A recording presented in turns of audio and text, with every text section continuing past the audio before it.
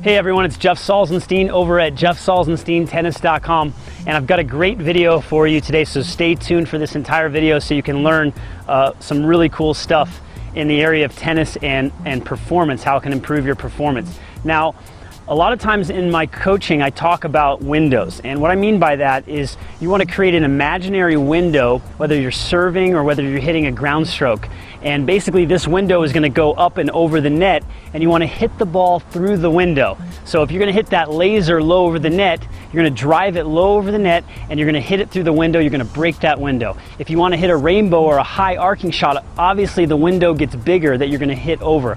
I mainly use this window with the drive shot and with the serve. So visualize that window just over the net.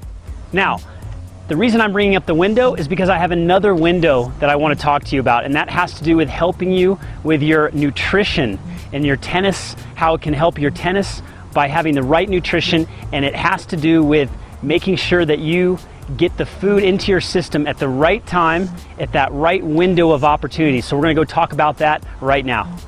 All right, so just finishing a workout, a lot of people, a lot of players and coaches ask me about nutrition, and one of the number one things I can help people with as a nutritional therapy practitioner is helping people get that great recovery meal after their workouts, after their match. And there's a lot of questions out there, confusion about what to do. So I just want to clear it up for you right now. Now, nutrition is my passion besides tennis. I really got into it later in my career. It helped me break the top 100 for the first time, helped me perform better in my 30s than in my 20s. So you finish your workout, you finish your match, and you want to be prepared. You want to have a protein drink powder in your racket bag, and you want to have some type of a food bar. Now, the key is the quality of both products. You want to have a protein powder that is very high quality. You want to have a snack bar or some fruit, obviously high quality fruit.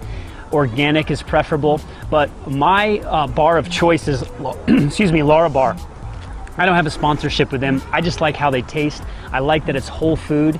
Basically it's fruits and nuts, and you actually get some good fat in there that comes from the nuts, and a good source of carbohydrate. So I like the Larabar, and there's many different varieties. There are other bars out there, but I tried to get the ones without the artificial flavors. Then you've got the protein powder, and right here we got J-Rob egg white protein. I like whey protein, I like egg white protein.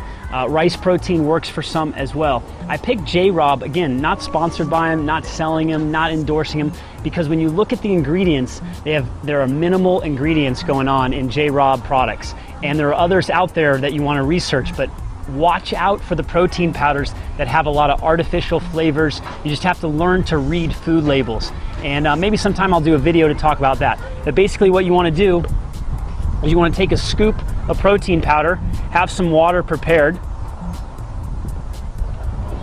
put a scoop in here, maybe even 2 scoops if you like, shake it up,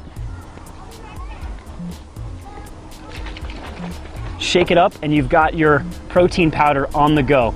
So what happens is there is muscle breakdown and inflammation when you finish playing tennis, and you want to be able to repair as quickly as possible.